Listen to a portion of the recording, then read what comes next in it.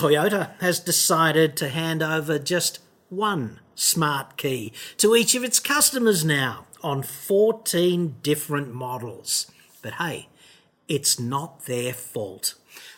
Thank God for the pandemic, which has become the Swiss friggin' army knife of corporate incompetence justifying excuses.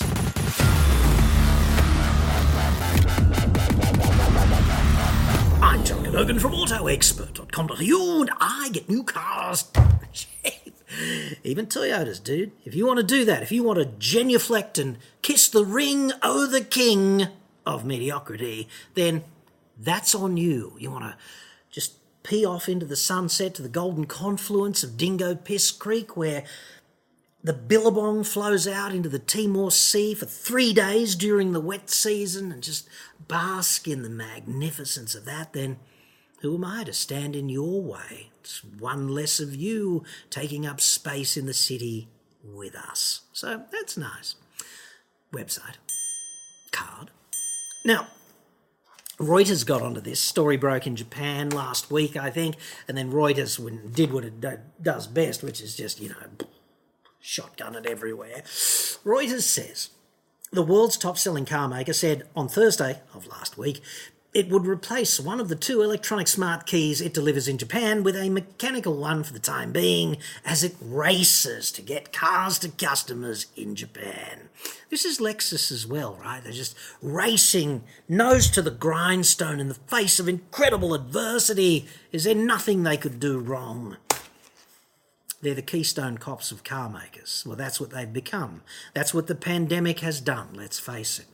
Toyota said in a statement that was carefully prepared, presumably, as the shortage of semiconductors continues, a shortage which, it must be said, they engineered for themselves by just garrotting any semblance of supply chain security, because the bean counters just jumped in and said, we could save 1/10 of a cent by just going with one supplier. And that worked out so well, didn't it, ultimately? Anywho, if you're waiting endlessly for your Land Cruiser, your RAV4 Hybrid, your Hilux, whatever, dude, this is why, okay? It's not because of demand and they can't keep up. It's just because fumbled the trigger, shot themselves in the dick. This is a provisional measure aimed at delivering cars to customers as quickly as possible. That problem-solving thing. Great. As for the second smart key, we plan to hand it over as soon as it is ready. Seriously? Dude, they had one job. The one job is you just make cars and sell them. That's one job. It's not like we're asking them to do the mission to Mars, That would be out of the box, and some unforeseen setbacks would be understandable, right? This is not that. This is, we fucked this up badly, and now we're putting it on you to just tolerate. Come on. I know this is blasphemy, because in the whole beard-stroking community, people love Toyota. Toyota is a religion. It's oddly like Tesla. Actually, if you took the charismatic nut out of Tesla and all of the greenwashing, Toyota and Tesla would be indistinguishable from each other, because the people who love their Toyotas are kind of characteristically the same as the people who love their Teslas. So there's that. This is also occurring in North America, which doesn't bode well for Australia, does it? Because we're not as important to Toyota as either of those markets. And I'm actually wondering if this is happening now and Toyota just hopes that nobody notices and isn't reporting it, kind of thing. Here in Australia, I mean. But in North America, Toyota said, quote, due to supply chain delays, Toyota will temporarily provide one smart key for certain vehicles produced in North America. That was a statement they emailed in part to Fox Business Digital, right? They went on and said that our manufacturing, logistics and sales teams are working diligently to develop countermeasures to minimise impact to customers. What countermeasures? The only countermeasure for not stumping up the requisite 2 keys is stumping them up. And they're not doing that. FFS. Working diligently to develop countermeasures. Well, just let me know how that goes, you dicks.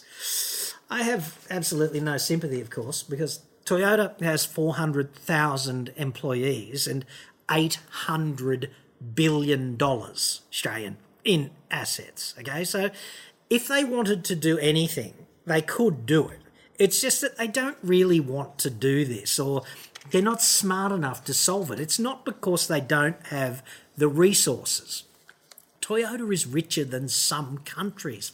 Sake. I guess the really big question is how long until they start doing it in Australia? Will they start doing it in Australia? Are they already doing it in Australia and just hoping that nobody notices? If this kind of thing has happened to you, maybe not just with Toyota, but anywhere across the automotive industry, let me know. I'd be fascinated in what they said about it, what excuses there were.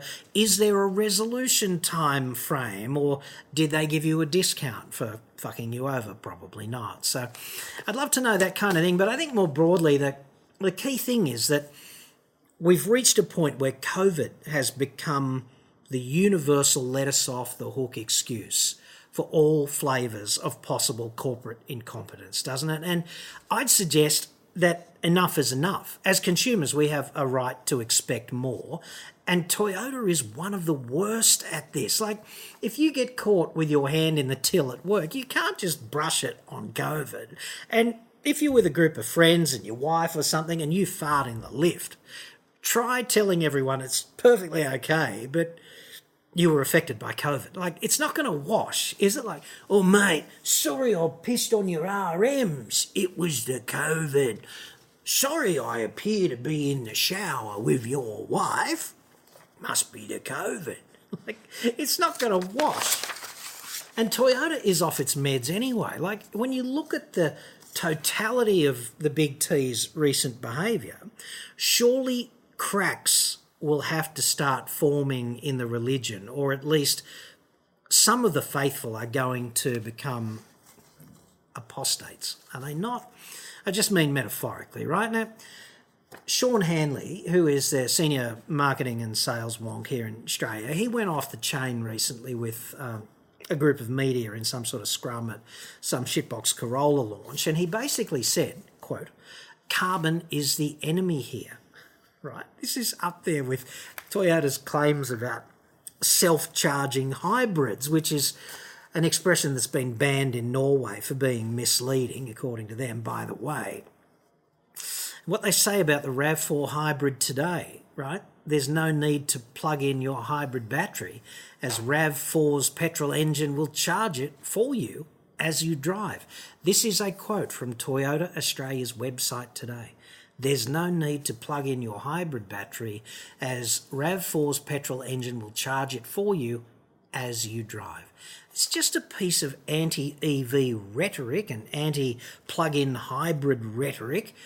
And P.S. it is untrue, because the petrol engine does not charge RAV4 hybrid as I understand it. Like, that is a quote directly from their website. And where's the friggin' ACCC on this? Asleep, right? The only way to charge the battery in a RAV4 hybrid in Australia is by regeneratively braking, where the electric motors turn into generators and pump up the battery. As I understand it, there is no correlation between the engine in the Toyota RAV4 hybrid and the battery. If I'm wrong, let me have it in the comments, but I do not see how a RAV4 hybrid's petrol engine will charge it for you as you drive. I just don't. Hanley went on at this tantrum, incidentally, and said, "We're in full support of some mandated type of legislation around emissions reductions. The one thing everyone agrees with is that we have to get to a carbon neutral position." His whole stance, which I presume is Toyota Australia's stance on carbon neutrality, because why else would he be saying it if it wasn't, right?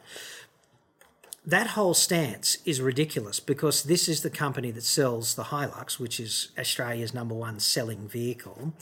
And their position on carbon being the enemy is kind of hilarious, given that we're all made of it, like he's made of it, and the board of directors of Toyota is principally made of carbon if you take the water out of the equation. And every employee and all of their food and the buildings that they operate in and the vehicles they make are fundamentally made of friggin' carbon. So aside from that, yeah, carbon's the enemy. tactics.